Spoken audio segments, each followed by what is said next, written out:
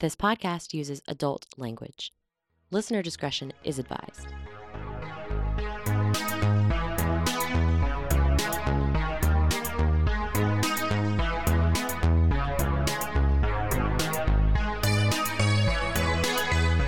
This is Kevin.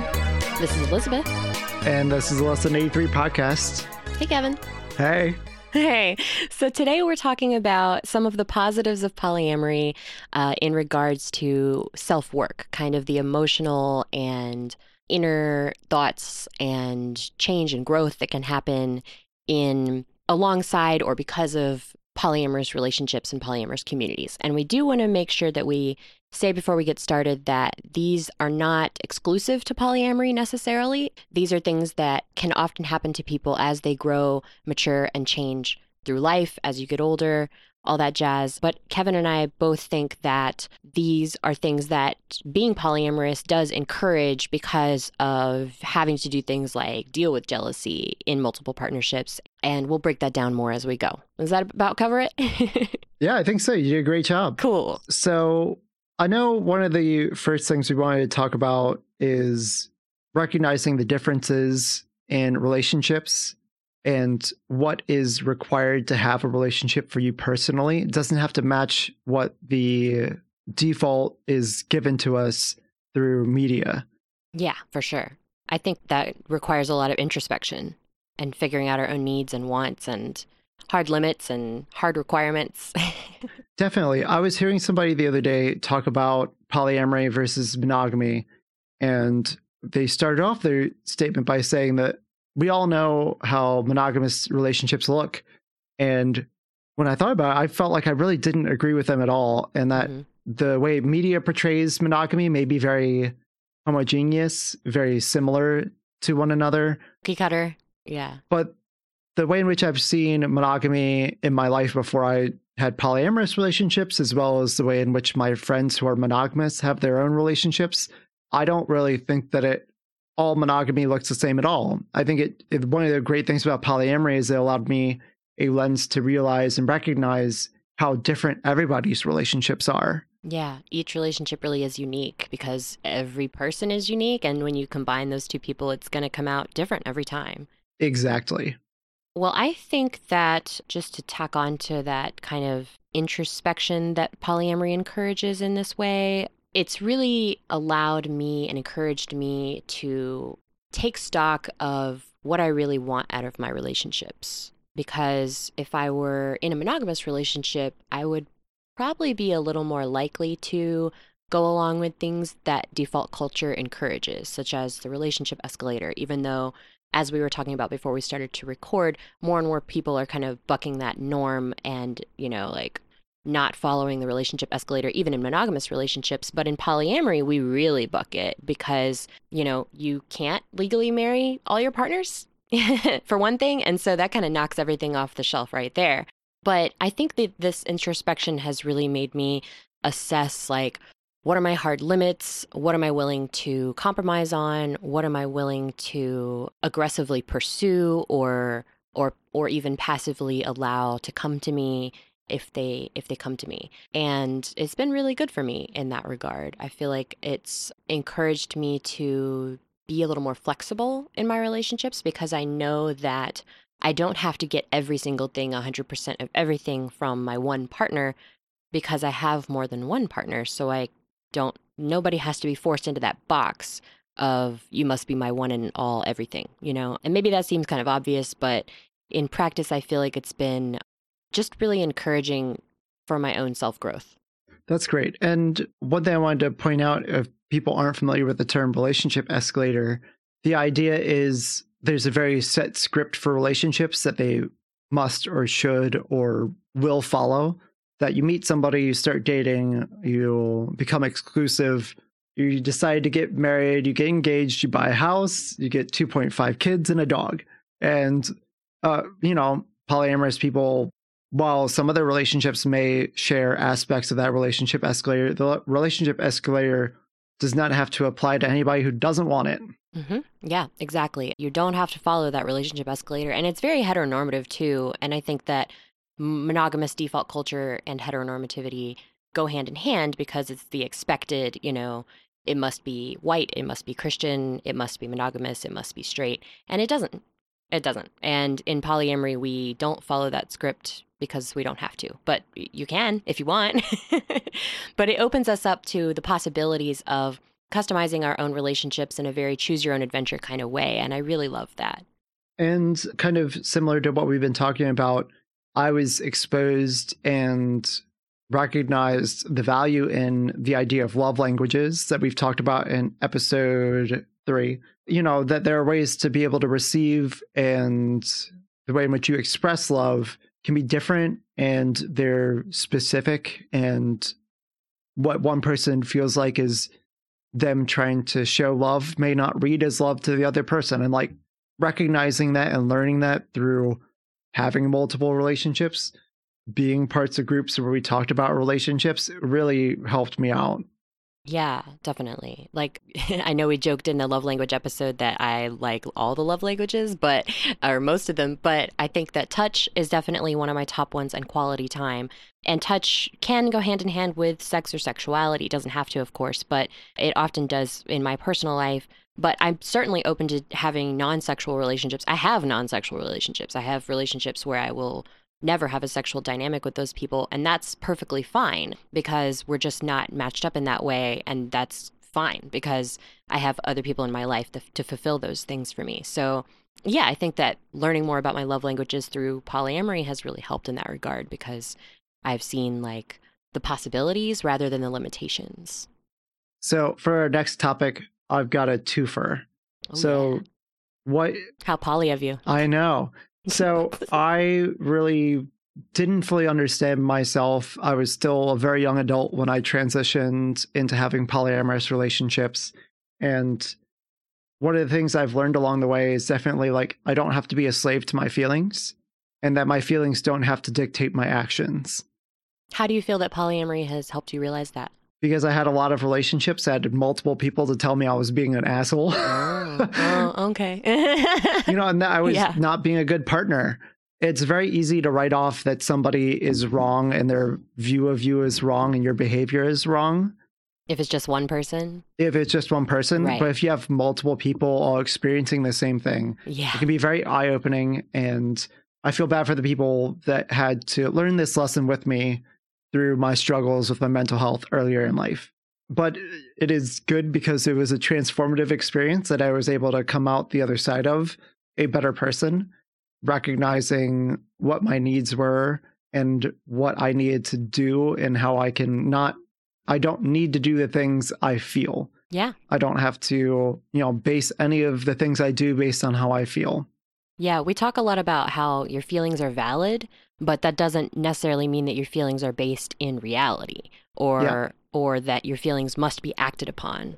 I think in default culture, we tend to react to jealousy with, well, let's add more restrictions to the relationship, or even in polyamory, like unicorn hunting ultimately comes down to jealousy in a lot of sense, in my experience, in the sense that, oh, well, if we date people at the same time, in the same way, at exactly the same pace, then we can't possibly be jealous. And that restriction doesn't make a lot of logical sense to me because jealousy is a feeling that to me indicates there's a deeper insecurity that I'm not addressing, and I feel insecure at some part of my relationship. And if I can work on that insecurity, address it directly myself, it's nobody else's job, and then grow stronger in my relationships that I feel insecure about, then that insecurity lessens and the jealousy tends to go away to a large degree.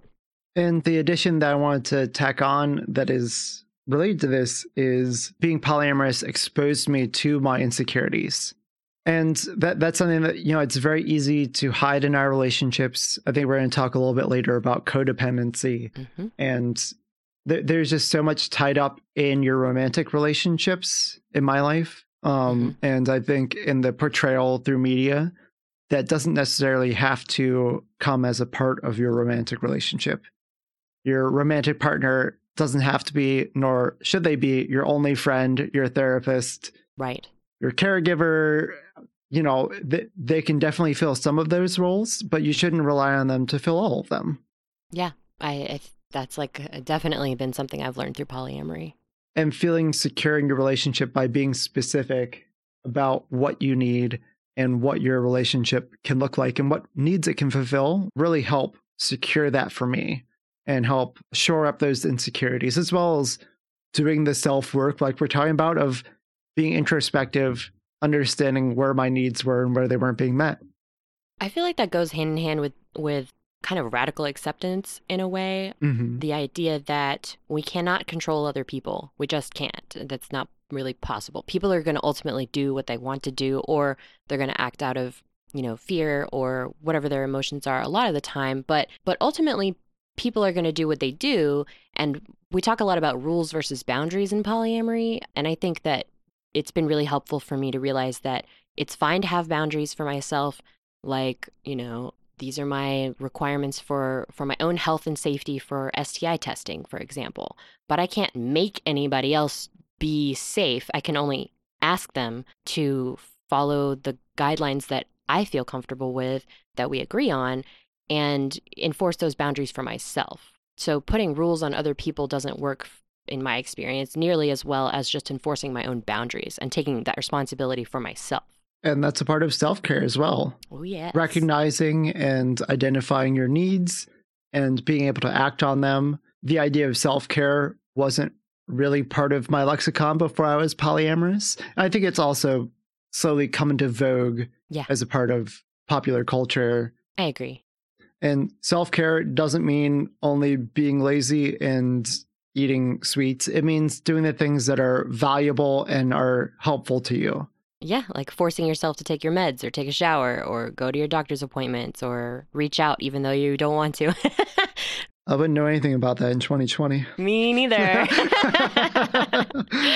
Yeah, exactly. Yeah, self-care has definitely been a side-by-side journey for me along with polyamory. I feel like I've gotten really good at it in a lot of regards, although 2020 has been a challenge. Ultimately, it's kind of goes along with enforcing my own boundaries and taking care of myself and trying not to control other people so much as enriching my own life and deciding for myself through introspection that we've been talking about what I need and what I want and how I can pursue those things for myself and not make other people have to fulfill all of that for me. And one of the last parts I had for us to talk about was wanting to be able to make sure I point out that it's okay and acceptable and probably healthier to recognize that you aren't enough and that you're not going to be enough and that that's okay. And what I mean by that is something like what Dan Savage talks about in his podcast, where he comments on other people's relationships, that kind of like I mentioned before, your partner doesn't have to be your only friend and your caregiver and everything that you need in the whole world. Don't put that all on one person, whether you're monogamous or not. It's unhealthy and leaves you in a very vulnerable state if your partner becomes abusive, your partner becomes ill and isn't able to take care of you. Or you break up. Yeah. Building a broad base of support, I think, is really, really helpful. Yeah, definitely. And I think that kind of goes along with some of the points we talked about in the relationship anarchy episode. I feel like my friendships are, I don't know if I really put them on like an up-down scale, but more or less of equal value. All my relationships are valuable in their own way. And whether they're sexual or romantic or platonic or familial, they're all unique, of course, and they all bring something different to the table. So yeah, and what you just brought up makes me think of like, I've seen a lot of people talk in poly groups about, my partner keeps going on dates and they've got NRE, new relationship energy, and they want to gush to me about it. And I don't want to hear it. What do I do? And my response is usually tell them to talk to their friends, because that's what friends are for. Go tell them to gush to their friends, because you don't have to be. And I don't think it's healthy to be your one and only for someone, they're one and only, because you don't have to listen to them talk about their sexual exploits with other partners. That's not required. It's certainly fine if you want to hear it, but I think that's what friends are for. Tell them to go talk to their friends about it. That's what friends are for. Definitely. And it can be very difficult if you're just transitioning a relationship and you're used to confiding in your partner. But unless you get express permission and that it seems like it works for your relationship, avoiding gushing to your partner while you're transitioning. Some people like me, I don't like hearing about it at all, even in very established, healthy relationships, hearing all the nitty gritty details of my partner's relationships. Yeah. I prefer to be kept out of it and be able to focus on the here and now with the partner that I'm with. And that for me takes away from it sometimes. The opposite, one of my partner, since I only have one right now, my awesome partner is very compersive, loves hearing me gush about other people, and can very much be that person for me. And that's really nice to be able to have. We just don't always get that. Sure. Yeah. And every dynamic is unique, of course, and not everybody wants to hear it. Some people love it, but it should be discussed explicitly regarding whether or not you want to share those things with each other. All right. Well, that's all the time we have for this segment right now. Thank you, Elizabeth. We'll be back in a little bit with another segment. As a heads up, everybody, we do have a Patreon. This podcast costs money for us to run and put up on the internet. If there's any way that you can support us, we have a tip jar. If you don't want to do a recurring subscription, that's linked in the show notes. But if you can support us on a monthly basis, it would help us. We're looking to do monthly AMAs, like Ask Us Anythings, over video chat with people. If you're a patron, we'll be doing that. So let us know if you'd be interested in being a patron. Our link to it is also in the description below. And another great way you can support us is just to share. Just share the links, share them with your friends if they are interested in polyamory, even if they're monogamous and just want to hear about it. I feel like we discuss a lot of things that can be useful in monogamous relationships as well. Definitely. All right, we'll be right back. Hey everyone, it's Kevin, co-host of Less Than 83. I just wanted to let you know that I run a small company called Y'all Cookin'. If you'd be interested in learning how to up your cooking game in a lot of different ways, please check me out at y'allcookin.com or Y'all Cookin' on Facebook. Thank you.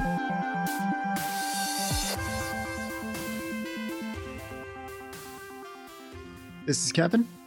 And this is Elizabeth. And this is Less Than 83 podcast.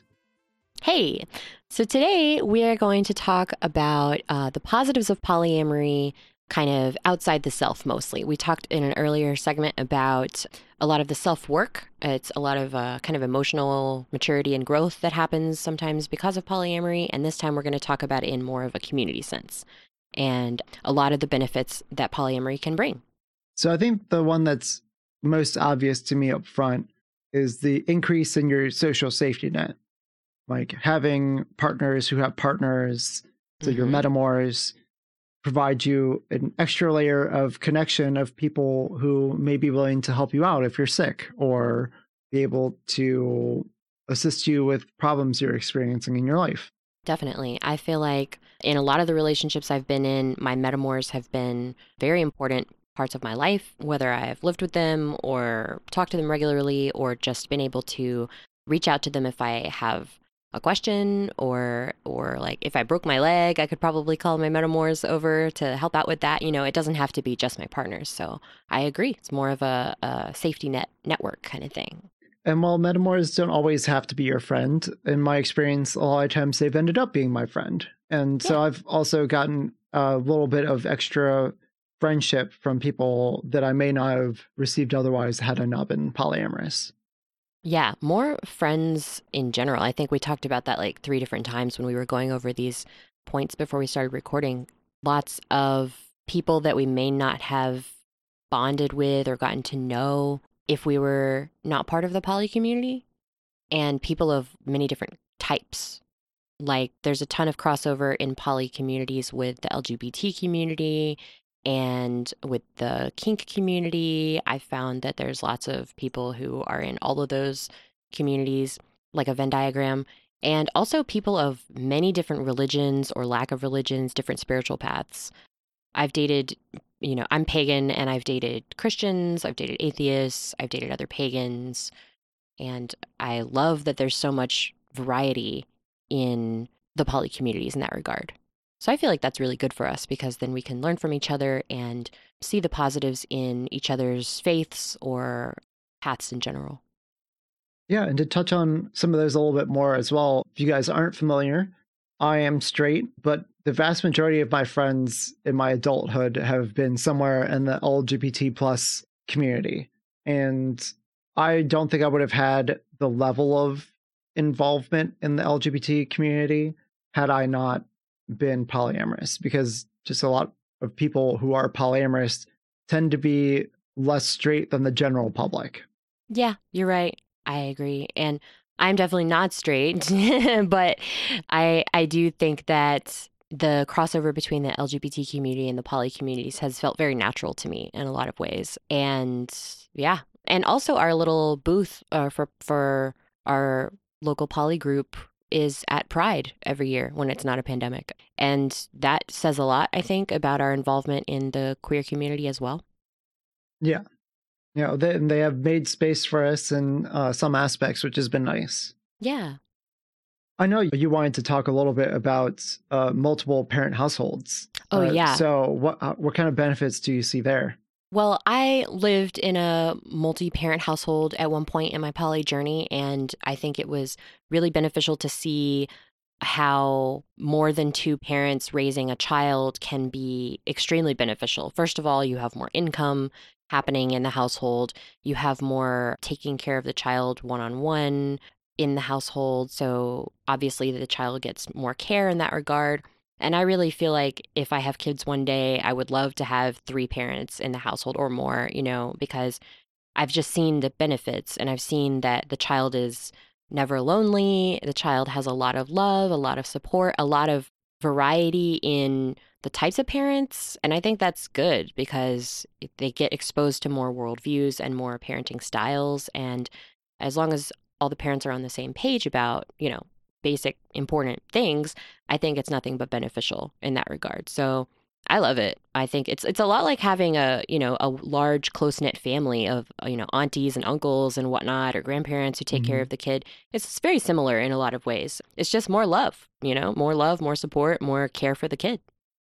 Definitely. And if you want to hear more about that, episode 8, we have a interview with Rachel, one of my good friends, who is a parent of many children and has partners with children that aren't her own that she's involved with. And there's a lot of good discussion there, along with some screaming children in the background. That's perfect. How authentic. I know. It was very apropos. I love that. You mentioned earlier about being in leadership roles in the polyamorous community and how you felt like that's been really positive for you. Yeah, I grew up in the Boy Scouts of America, and so I had it very much ingrained in me that I should and could be a leader if I ever decided to in my life and lifestyle. Aw. And I love that. They never knew what they were training. No. Nobody knows when you're teaching the youth of America what they're going to do with their life. And one of the things I was able to do was I founded what's now the largest polyamorous support group in our state. Mm-hmm. And it's been a very valuable experience. A lot of the positivity I get from non-monogamy, I've gotten from being part of an awesome group of people who have helped me run it and who have participated in the group over the years. We've been doing this for like over 8 years now. And it's been really, really eye-opening. It's allowed me to learn from other people's mistakes. We do fairly frequent discussions about people's questions about non-monogamy. And so a lot of people have a lot of space to share their own like downfalls and benefits and the things that they've come across that have been challenging to them. And a lot of that was very eye-opening and allowed me to help other people avoid the mistakes I've made, as well as be able to learn from other people's mistakes before I made them myself. Yeah, I think that's definitely a benefit of being involved in a poly community at all, leadership or otherwise, because you can see, if you're polyamorous and you don't know any other polyamorous people and you're in a triad, for example, you're kind of making those mistakes alone in your triad because, it can feel very isolating. It can feel very isolating. And if you aren't plugged into a community, it's easier these days with the internet because you can find a community for pretty much anything online, but especially during COVID times, a lot of groups like ours that have been predominantly in-person groups are doing online events.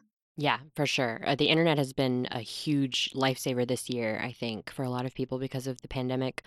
But yeah, seeing other people's mistakes for sure. I see that in online groups all the time and in person. You can hear, just like you said, learn from other people's stories and help other people learn from your mistakes. And the newly polyamorous tend to come across similar stumbling blocks, I think, trying to put a lot of rules on things immediately, trying to date as a couple, things that tend to not work out positively in our long-term experience. And for us and others to be able to say, hey, we tried that, or hey, we went through that and this was the result, can be really helpful for people to learn from. So along with that was the exposure to ideas and terminology that maybe I wouldn't have been exposed to before, like radical honesty, Ooh. something I practice in my life now. Slightly a introduction to my life from groups like Burners, who are people who enjoy events similar to Burning Man. Look that up on your own. Maybe we'll do an episode about it in the future. But radical honesty really changed my life. It allowed me to not feel like I had to be dishonest about anything. It's allowed me to be able to be honest with people without being a jerk. This is a Yeah. big part of being radically honest. It's not about telling people everything, no matter what the context or the consequence of it is, but it is about being honest in a way that goes beyond what people normally expect from you. And it's something that I've really appreciated. Yeah, and you've never been a jerk, so I just want to say that. And I've known you a long time, but yeah, I'm also a person who believes strongly in authenticity. I'm not in the closet in like any regard, and I am a part of a lot of interesting and non-traditional communities, and I've felt that that's been nothing but positive for me. And I know a lot of people in the poly community who believe in that kind of radical authenticity and radical honesty. And like you said, it's not about TMI, it's not about being a jerk, but it is about being true to yourself and being honest about how you feel. And in polyamorous relationships, I feel like you have to be very honest because you can't just tamp down your jealousy and never deal with it or, lie to your partners about how you feel. None of that is going to go well. So, yeah, radical honesty. It's definitely something that I think I'm not a burner yet, but I think that you should be. I should be. You would make a good burner. Yeah, I'm gonna go maybe next year. But yeah, I do like the concept of radical honesty, and I think I've definitely embraced it in a lot of ways in my life too. Well, thank you very much, Elizabeth, for talking to me about all this today. We'll be back with another episode soon, and hope everybody has a happy and safe rest of their week.